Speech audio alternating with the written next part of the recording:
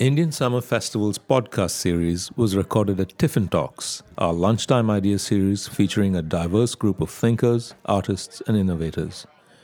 Tiffin Talks gathers people to share ideas and a meal together, turning strangers into friends. I'm Suresh Rao, Artistic Director and co-founder of the Indian Summer Festival, and we're glad to share this talk with you. Tiffin Talks at ISF 2018 was supported by Van City. Special thanks to our major partners Simon Fraser University, Langara College, and Creative BC, and our media partners the Georgia Strait, CBC, and Spice Radio. Our funders, Government of Canada, City of Vancouver, Vancouver Foundation, British Columbia Arts Council, and Business for the Arts. This episode is titled New Museology. The Indian photographer Dayanita Singh's project Museum Bhavan helps us to reimagine what a museum is. We are joined by 4 brilliant cultural producers who are engaging, disrupting, and rearranging in varying and strategic ways the role of museums in contemporary society. Laura June moderates New Museology, featuring Shaheen Nanji, Jordan Wilson, Marika Ichachis Swan, and Amar Mahimwala. My name is Laura June Albert, and I am the Community Engagement Manager with Indian Summer Festival. We're in day 7 of our 11-day-long festival, and we're so happy to have you with us here today. One of the projects that Indian Summer Festival has taken on this year is presenting the work of an artist, Dayanita Singh. Dayanita Singh is a Delhi-born contemporary visual artist whose work has been presented at the MoMA, at the Tate Modern, at the Venice Biennale, the Koche Biennale. And one of her recent projects is called Museum Bhavan, which takes the concept of the museum and rearranges it, turns it inside out, thinks about public space, thinks about what is the role of the museum, of keeping ideas or memories behind glass. Whose ideas, whose memories, who are these memories being oriented towards, who are we offering these memories to, and how are they being presented? Whose jurisdiction is it to present them in such a way? Indian Summer Festival has purchased 9 of her booklets, Museum Bhavan booklets, and there's one that we've been gifting them to various artists in Vancouver and asking them to present them in public space. One of those artists is Deborah Sparrow, and she chose to present the Museum Bhavan here in Sanok, inside Pause, and so it's just on the other side of this bench here. Take a look, check it out. There's a bit of write-up about it as well. And so that project is really what initiated the idea around this panel of brilliant thinkers that we've gotten here together. So I won't speak much longer. I'm just going to introduce these artists, and they'll each speak, and then we're going to break for lunch. And lunch will be at this table. The artists are going to come through the table and sit with you, and the idea is that the conversation continues over lunch. So please continue to digest these ideas, think about these ideas, think about what it means to you to be engaged with art in public space, in private space, and let's keep the conversation going. So first up, I am so grateful to introduce Jordan Wilson. Jordan Wilson is a curator and a writer. He's currently working with the Morris and Helen Belkin Art Gallery. He's a member of the Musqueam First Nation, whose land we're now on. Jordan was a co-curator of the exhibit Sesnam, The City Before the City in 2015, and In a Different Light, reflecting on Northwest Coast art in 2017. I'm sure that many of us here have interacted with both of those exhibits. This coming fall, he will begin his PhD in anthropology at NYU. Jordan Wilson.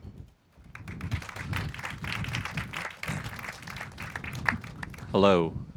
Am I close talking enough? Okay. So thanks for being here, and thanks for having me here today. I'm really excited about this conversation. 7 minutes is not a whole lot of time for me to address what I think is a very large topic, so bear with me as I try to be as concise as possible. As a member of the Musqueam Nation, my comments here today come from a position that is mainly concerned with Indigenous peoples and the relationship our peoples have with museums and their practices. I want to provide a disclaimer, however, that my views are my own and rooted in my own career experiences, and I do not seek to represent my community. As Laura mentioned in my introduction, my background and interests lie in anthropology, as well as Indigenous studies. I fell into museum work almost 10 years ago as an undergraduate student who, like most arts undergrads, had no idea what I wanted to do when I grew up. and I'm still figuring that out. But at that time, and still today, I was interested in community-based research and finding ways for my academic pursuits to be useful for my community and other communities. And working in a museum context, and at that time I had started a summer position at the Museum of Anthropology at UBC, exposed me to museum practices, and for me it was fulfilling a desire to learn more about historical and contemporary Indigenous cultural practices of my community as well as other Coast Salish communities while working with Musqueam and helping serve Musqueam and our neighboring communities. I ended up majoring in Indigenous Studies, which as I understand it is an interdisciplinary project that is committed to Indigenous sovereignty and to making a contribution to the well-being of Indigenous nations. It's a project that's concerned with decolonization. And this is the crux of the matter when I think of new museology. For me, anyway, it's about putting the methods and ethics of Indigenous studies into conversation with museum practice. It's about thinking how museums can better respond to the needs and desires of Indigenous peoples today. One of the most rewarding and meaningful experience I've had is working on a project called Cessnoom, the City Before the City, which Laura June mentioned. I think this project is a useful example for thinking about the directions museums are taking. For me, it's difficult to capture this experience and what the project entailed in a short time, but in essence, it was the result of Musqueam collaborating with the Museum of Vancouver, the UBC Museum of Anthropology, to produce 3 exhibitions which opened simultaneously in early 2015 at these 2 museums as well as at the Musqueam Cultural Center on the reserve. The exhibitions address the history and contemporary status of Cessnoom, one of our ancient villages and cemeteries, while also speaking to who we are as a community. The exhibitions underscored our connection to our traditional, ancestral, and unceded territory. Cessnoom, commonly known as the Marpole Midden, has been heavily excavated and interpreted over the past 100+ years, resulting in massive museum collections, as well as misinformation about those collections and the history of this place and who we are. As historian Susan Roy has demonstrated in her book, These Mysterious People, the treatment of Cessnoom, including the museological collection and display, was tightly connected to a larger colonial project of displacement. The Museum of Vancouver's predecessor, the Centennial Museum, was part of this activity. For Musqueam, this series of exhibitions was a means to write history, as in R-I-G-H-T, as my uncle Larry Grant has said, and to tell our story in our own way. It was Musqueam using these institutions as a platform to share what we felt was appropriate to share. The project involved a curatorial team of Musqueam and non-Musqueam individuals, and crucially, from my perspective, an advisory group of respected Musqueam elders and community leaders who effectively steered the project. For me, as a young community member, it was incredibly rewarding to spend hours listening to these individuals share their knowledge and teachings and their lived experiences. It was also a privilege to interview and learn from many other community members whose voices comprised the bulk of the exhibitions, resulting in a multivocal approach, as Marika reminded me earlier, that really countered the typical singular voice that museums often present. Musqueam community members were involved in all decision-making throughout the project. So here, collaboration was not a checkbox at one step along the way. Rather, it informed the entire process, from its overall goals and exhibition strategies to marketing, education, programming, design, and so forth. So all the realms of museum practice. We employed quite a few different strategies in our exhibit-making approach, including a conscious use of specific terminology, such as belongings instead of artifact or object, village instead of midden, and so on. The exhibitions have been successful, garnering much interest. The project won several awards. And while this recognition has been satisfying, it's much more rewarding to know that Musqueam has shared its own history on its own terms, and knowing that the success would not have been possible without the generosity, knowledge, and perspectives of all the Musqueam community members involved. I do feel that the exhibitions, as well as the resulting documentary, have made a difference, particularly in how Vancouverites understand the land they live and work on. I see the exhibitions as having a political effect, playing a role in shifting discourse established by the archaeological and museum practices of the late 19th and early to mid 20th century. And this is where I'll insert my promotional plug that two of the renditions of this exhibition are still accessible at the Museum of Vancouver and at the Musqueam Cultural Center, and that the documentary that stemmed from this project is available for viewing on the Knowledge Network website. But before I conclude, I want to widen my scope here and talk in a bit more general terms. So while I'm aware I just spoke about a temporary exhibition project, I do feel that discussions of museum practice in relation to Indigenous peoples has often revolved around curatorial practice and the care or return of museum collections. Less attention has been paid, however, to institutional management and leadership and the policies under which museums are governed. Furthermore, I feel that more attention can be paid to the staffing of such institutions, which in my experiences are predominantly white and non-Indigenous. I'm also concerned with accountability and power dynamics when it comes to museums and their relationships with Indigenous peoples. I'm curious how museums and other arts institutions can be accountable to their histories, the collections and legacies they've inherited, the land they occupy, and the communities they are complicit in displacing. I think the answers to these questions vary from institution to institution, and might not just relate to museums that have inherited collections related to art, anthropological and archaeological practice, but also what we understand to be contemporary art galleries, typically I think assumed to be neutral spaces, but I think they are also very much complicit in a larger system. And my question too is, how can Indigenous people benefit from museums and their activities?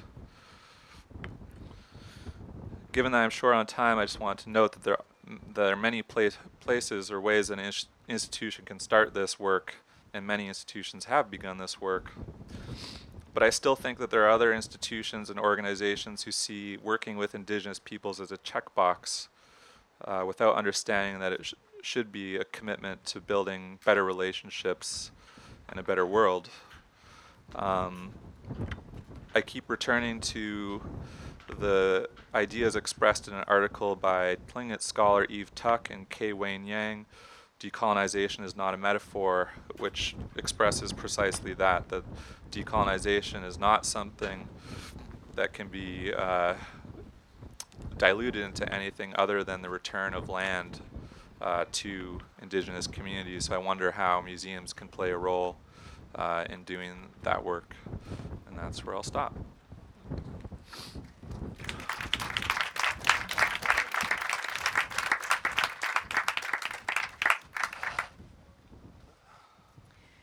Thank you. I have no doubt that many of us, that's such a rich opener to the conversation, and I have no doubt that many of us have a lot of thoughts coming. So just take a moment, gather those thoughts, remember them, bring them up in the conversation that we'll have shortly. Next up, I'd like to introduce Amar Mahimwala. Amar is a dear friend of mine. We've been working together for the last 3 years in collaboration between Indian Summer Festival and his organization, the Vancouver Biennale. Amar is the Director of Public Projects at the Vancouver Biennale, which is an organization that directs the Vancouver Open Air Museum project, bringing art into public space. Prior to this, he worked with the Guggenheim in Mumbai, as well as with the Dr. Paudaji Lad Museum in Mumbai. Amar has been instrumental in bringing this art piece that you can just see over the hill here. That art piece is by a Saudi Arabian artist named Ajlan Garam, and it is called Paradise Has Many Gates. After this lunch today, if you have time, I encourage you to walk over and check out that art piece. But in the meantime, please welcome Amar Mahimwala.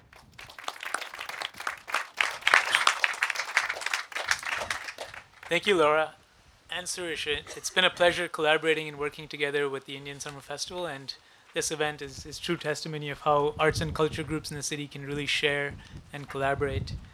My background really is in anthropology and humanities, And going back to Mumbai, I'm from Mumbai originally, and so a settler on unknown lands. Going back and working in a museum context over there is very different, and I really understand where Dayanita Singh's Museum Bhawan project comes from, because museums in South Asia are really a colonial project where the collections were based around empirical documentation, to document, to objectify, to quantify, to rationalize, and to categorize the indigenous populations. And the museum that I worked at was actually formerly known as the Victoria and Albert Museum, as a sister institution of the one founded in London. But part of the decolonizing process was the name was restored to a native who was actually instrumental in founding the museum and who got recognition posthumously. Part of the restoration project at the museum actually involved reinterpreting the collection, and so contemporizing it, because the museum was sort of run down where most people actually don't like going into museums. There's lots of cultural, institutional, educational barriers. And part of our project was really opening up the museum and using it and the collection as a community space. So the project with the Guggenheim also involved setting up satellite exhibitions around the city and connecting the population to sort of these objects and artifacts and really bringing them into the contemporary times and their relevance. And using contemporary art as this way to continue this dialogue with the past and continuing this narrative of learning and sharing from the past. When I moved back to Vancouver, I have this opportunity to work with the Vancouver Biennale for the past 5 years, and I'll tell you a bit about the Biennale and my work in Vancouver, actually. So as Director of Public Projects, I look after the large-scale installations all across Metro Vancouver, and the Vancouver Biennale is a non-profit charitable organization. Our mandate is really to celebrate public art and use it as a catalyst for learning, community engagement, and social action. Our exhibitions are very unique in the world of contemporary art and biennales in that we feature large-scale outdoor installations. Vancouver is a very outdoor, lifestyle-oriented city, and that's where we decided to exhibit the work where people live, work, play, and transit. So again, removing the white walls and the barriers, and that's what I really would like to speak about, is taking away the context and the safe space of museums and institutions and putting the work out there where the public can interact and engage, where there's do not touch signs, and there's no fees or entrance barriers to anyone engaging with the works.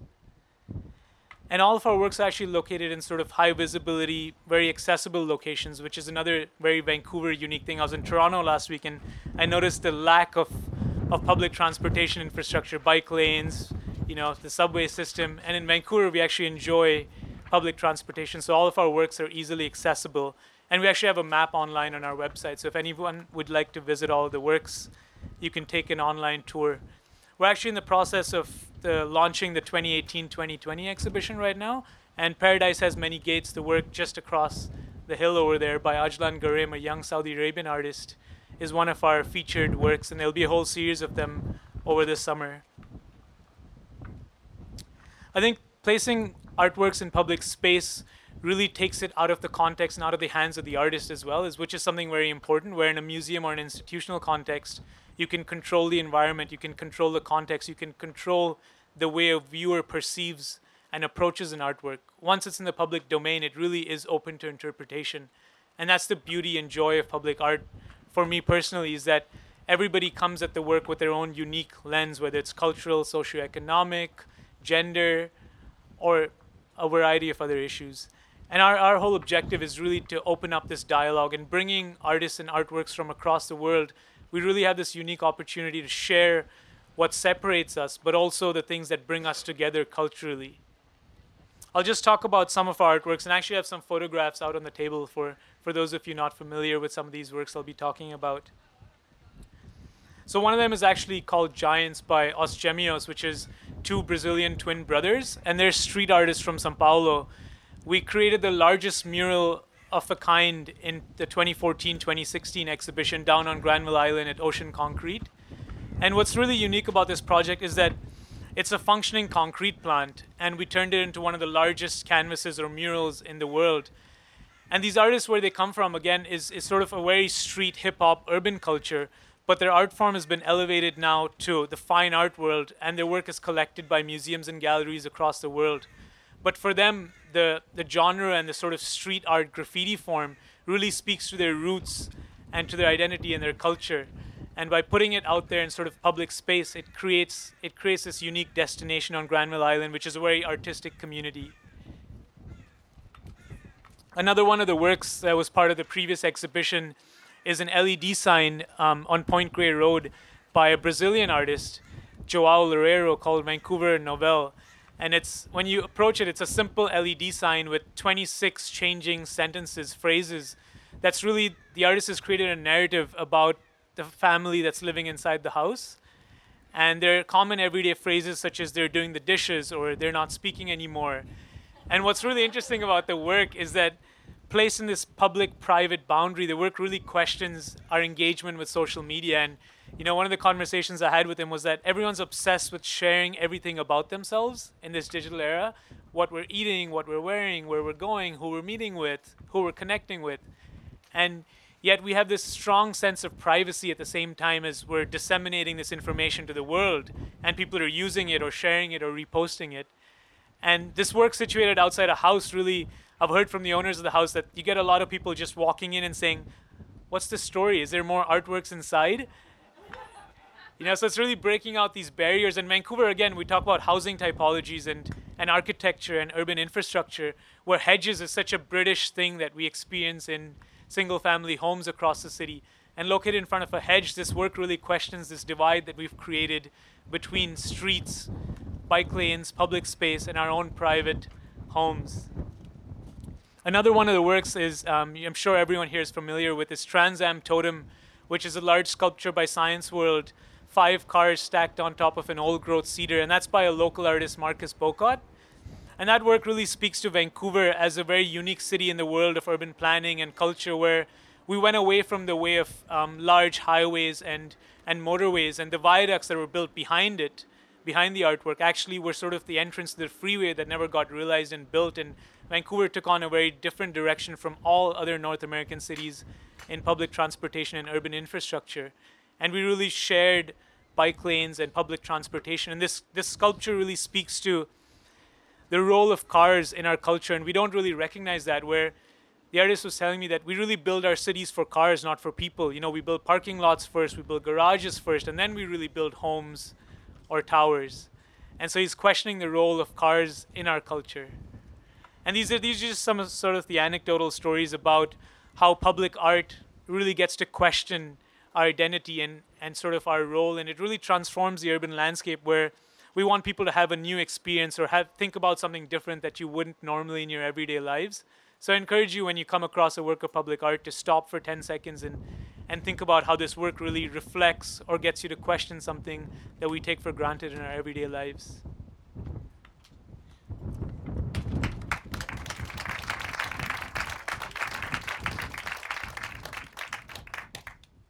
Thank you so much, Amar. I feel this too so often when I see the different behavior when art is in public space, the way that people walk just right past it as compared to art that is being presented inside a gallery or a museum. And I often wish, as I see people sort of blast past public art, I wish that people would linger and get a taste of that art. So please do consider that as you move through the city.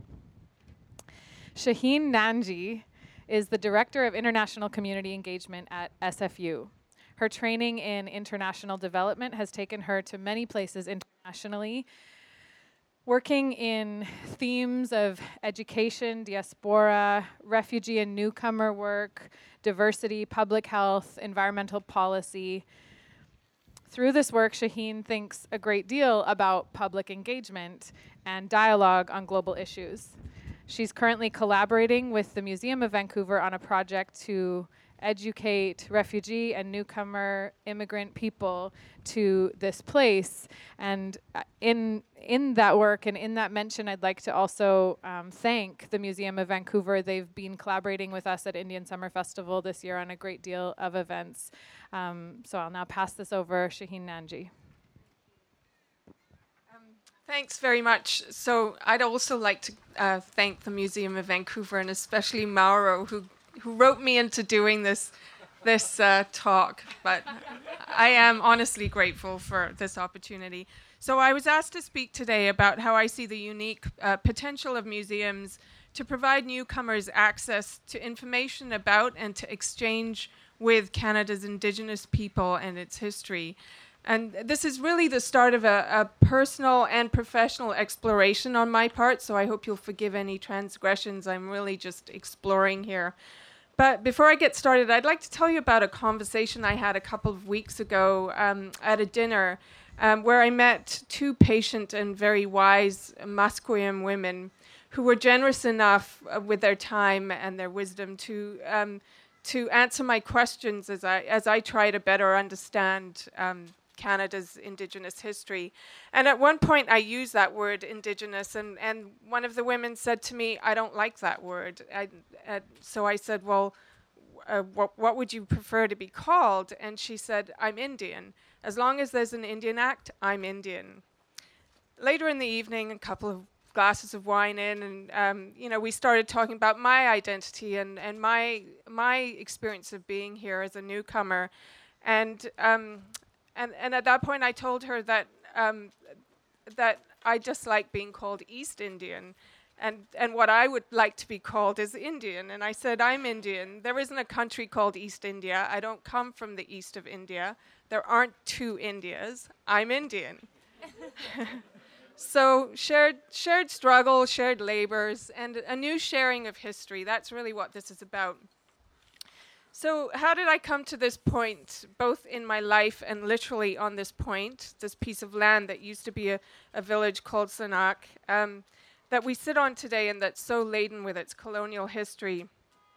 As an immigrant to this unceded territory, I knew very little about Canada's Aboriginal people when I arrived. Having been educated in the British colonial system in Kenya, most of what I learned was a sound basis for the negative stereotypes that were pervasive when I moved here in 1989. When I asked about Canada's Aboriginal history, most people only knew the very superficial and mostly derogatory stories about the Indians that they had in turn heard from others. And over the years, I've tried to learn more as I tried to become Canadian, but it's not been without struggle for me to feel a sense of belonging here. And it wasn't until a couple of decades later, after I arrived, that I realized that for all my efforts to feel like I belong, I'd missed a basic and essential step in my arrival in Canada.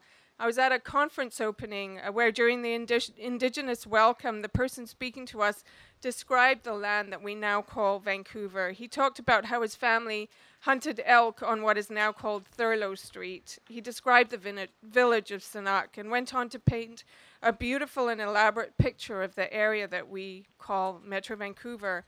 And he ended by saying that what we have now is also beautiful, but he asked us to take a moment to absorb what he had talked about and to take into our hearts what was here before. And it wasn't until that moment that I realized I had missed the very foundation of understanding that this land carries history and spirit and culture and the potential to evoke a more visceral type of knowing and belonging. As trustees of the artifacts of culture and history, museums around the world are working to repatriate or appropriately honor the objects that they hold. Many have a sordid history of expropriation and outright theft, and some are seeking to right past wrongs. These artifacts are accompanied by a history, a story, or a myth, which helps to explain their significance and to complete the picture. Stories and indeed myths are complex, often evolving or incomplete, and they carry tremendous value in contributing to the documentation and to the documenting and preservation of culture and history. Some museums are working to create a more inclusive record of culture and incorporating the stories of the Indigenous people or newcomers and other marginalized or minority groups. As museums become collectors of these stories, they should have an equally thoughtful intention to honor these words as they do their material artifacts. We each tell our stories differently for different audiences and for different reasons. Stories are dynamic and evolving, and for many, telling stories is traumatic in itself. Think for a second about the Credible Fear interview that asylum seekers trying to get into the US from its southern borders face.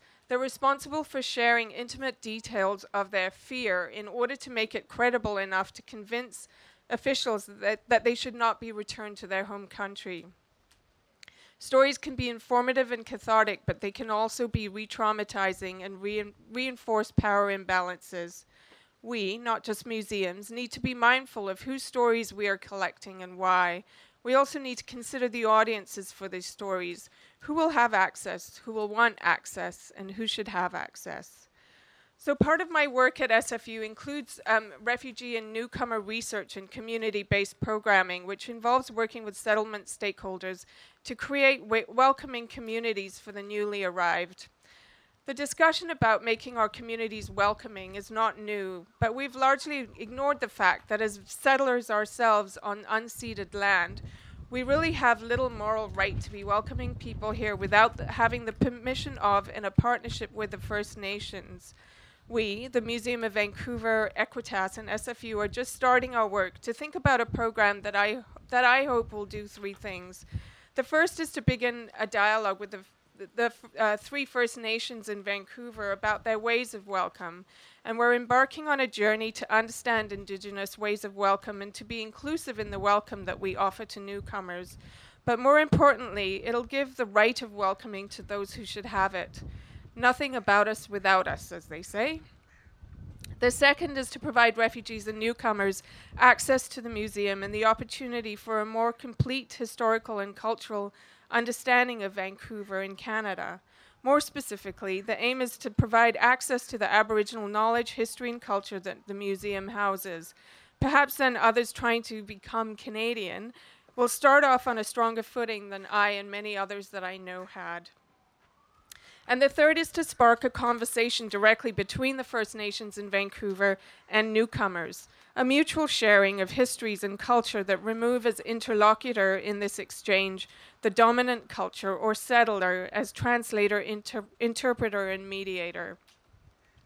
It's the people in our society who shape our culture by creating new culture, so it's incumbent upon us all to consider the complexities of how to be more inclusive and imaginative in how we hold and share space and artifacts, both material and stories. Only then will we capture the imagination of people with diverse histories, but shared struggle to find a place of common understanding and respect, and above all, honor. Thank you.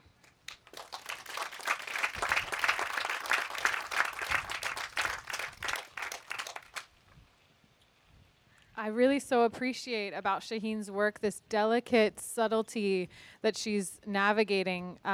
So much of global migration is a result of colonialism and settler imperialism.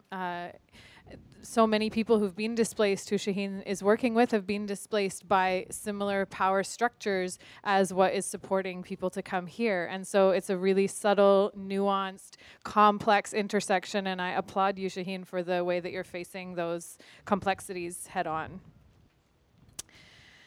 Marika Swan is an artist, a mother, and a community arts organizer. She is a mixed Tloquit and Scottish and Irish person, currently based in her home territory at Tloquit, which is the area surrounding Tofino on what is now known as Vancouver Island. Marika is a lifelong friend of mine. We have much history. I'm so happy to be able to finally work with her in this capacity. She's been doing a lot of work on her home territory in her own art making. And to that end, I would like to encourage you to check out her website because her work is absolutely phenomenally beautiful, marikaswan.com. She's also been doing work in a festival. She produces a festival of her own called Carving on the Edge, which is in Tofino, Nechanic territory, the second weekend in September. September 8 through 10 is, I think, the dates this year. 6 through 9. And she's also been doing a project of archiving the works from her own nation that are being held in museums all over Turtle Island. She's been working on an archival project, collecting images of these works that have been taken, and then bringing those, only the images, not the pieces themselves, because they legally belong to the museum. She's been bringing these pieces of these stolen works and objects and belongings home in order for artists within her community to be able to reference the motifs, to be able to understand the aesthetics that have maybe become disconnected from their culture. And so it's really interesting work, and I'm so happy to have you with us today, Marika Swan.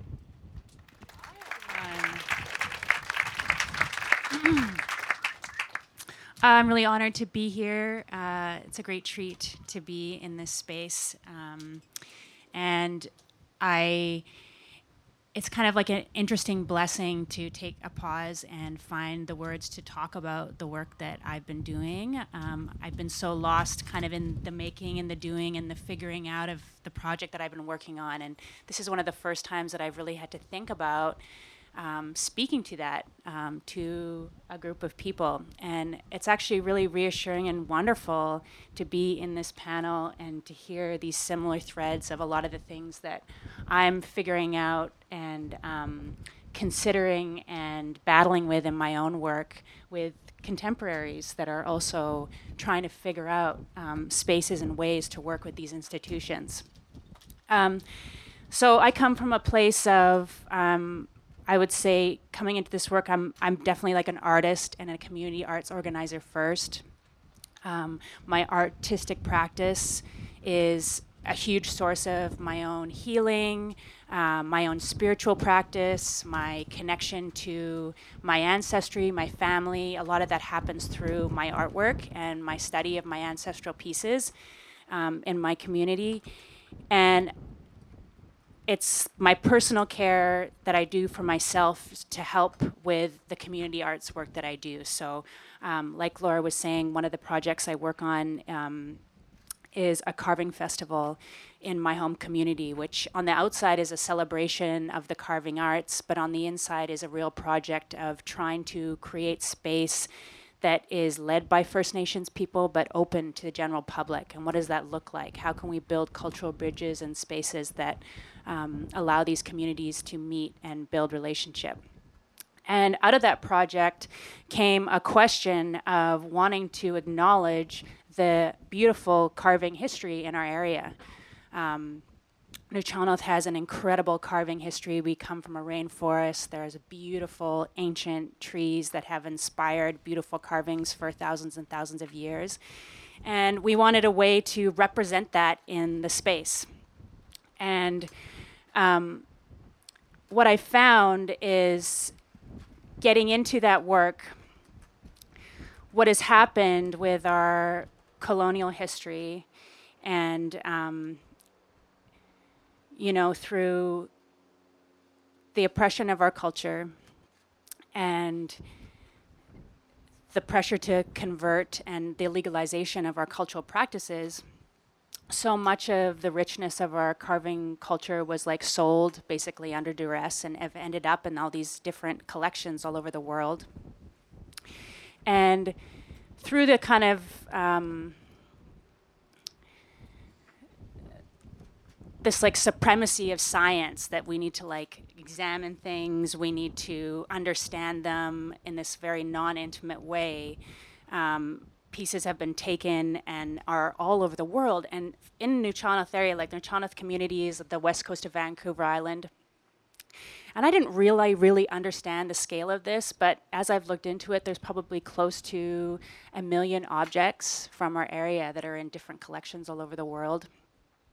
And they kind of sit in these big depositories with very little information about what they're about or where they're from. Sometimes during the time that they were collected, there'll be like some basic information about what this work is describing, but really like hardly any context for the role that these incredible pieces played in our communities in terms of our governance, our spirituality, the basic like infrastructure and constitution of our people were expressed through these incredible treasures in our ceremonies.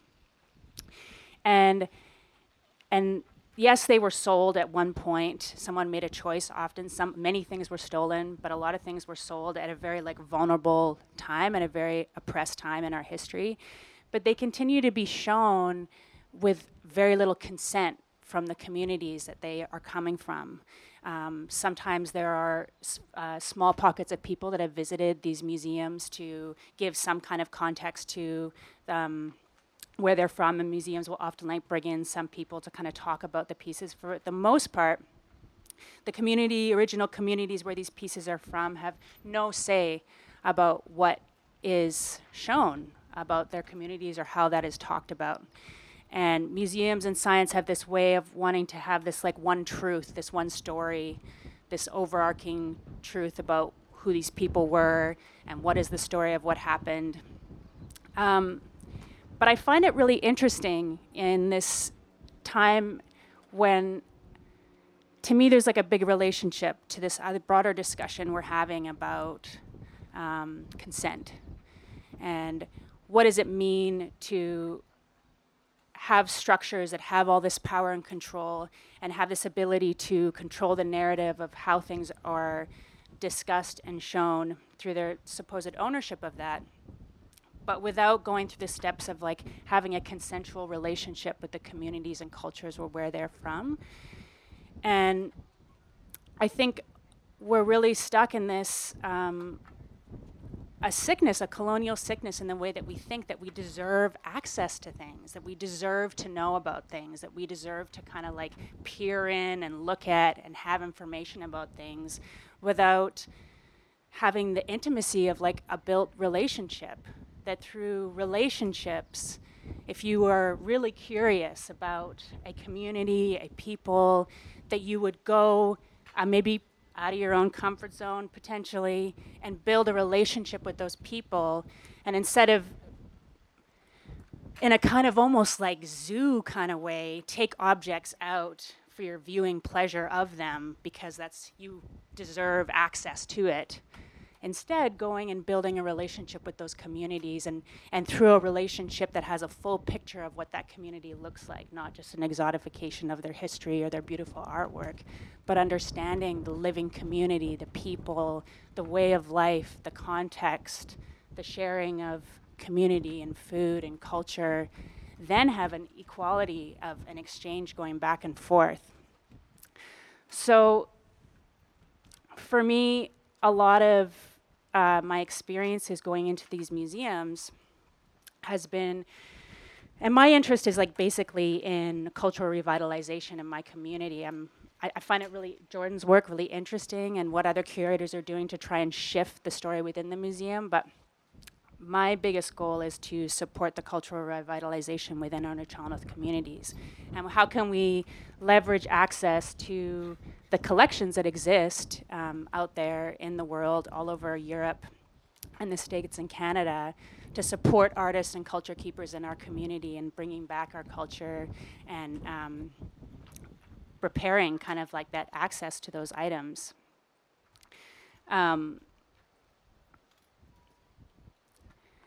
And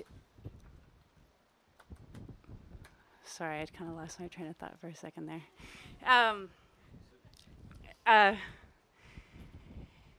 And find and really pull back the way that those institutions function in the way that they've been built. And I really applaud Jordan and the work that they're doing to try and peel back kind of the way that those institutions have been built. To create new ways for cultural sharing. So within my community, what that's looked like so far, and this is something that I began as a curiosity. I wanted to know what existed out there, and then I wanted my community to know what had survived, is I've been going out and documenting all the pieces that I can find. Some museums are very forthright in wanting to share their collections. Some of them are really difficult and challenging to gain access to what they have. And I'm documenting all of these pieces and bringing them into the community, and I try to make it as accessible and non-confrontational and try to remove as much of that institutional space, because it can be very traumatizing to try and create, again, this community sharing.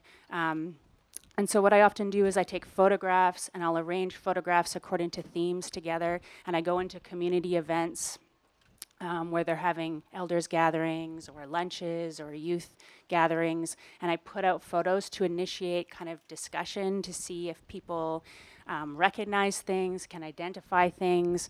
I'm really paying attention to what pieces are of interest to my local community members.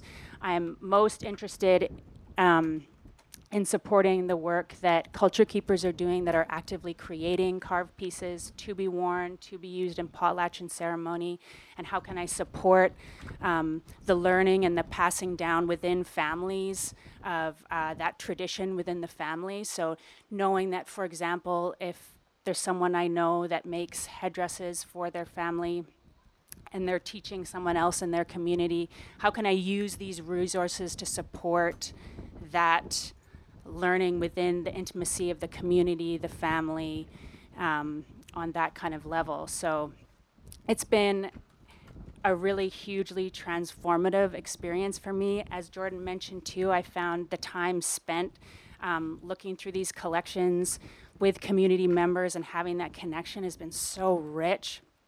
And it leads me to really believe how much more value these pieces that aesthetically are really beautiful and enjoyed by museum visitors, how much more power and they have when they are positioned within their original communities. And how much richness comes out when something is returned into its context. There is a Nuu-chah-nulth teaching that talks a lot about how like science wants to like examine like a bird, for example, and we take the bird out of its context. What's the bird's behavior? How does a bird act? Whereas our Nuu-chah-nulth perspective is that there's no removing the one object from its environment. It's like the whole context and the connectivity of the environment that changes the behavior of the bird. Our observation changes the bird. There's this, so when I see the objects so far removed from their place of power, you know, hoarded in these basements, it's a hugely emotional experience. And bringing those things back, even in the form of photographs, into the community and watching the conversation, the richness, the stimulation of language return, of people remembering memories, sharing memories from their childhood within the community, it really begs me to ask the question, if we were to transform these institutions and we were to let go of that control of like that science and that hoarding behavior and allow these pieces to kind of go back to their original communities, what would happen if you gave back that power to the people of that place, where they could choose through consent what they wanted to share again back out into the community from a place of having things returned. And hearing Jordan talk about the communities here, because they have such closer access to the institution, how they've been able to access that space to offer what they want to share about their history. That's something that I really dream and want for my community as well. Yeah.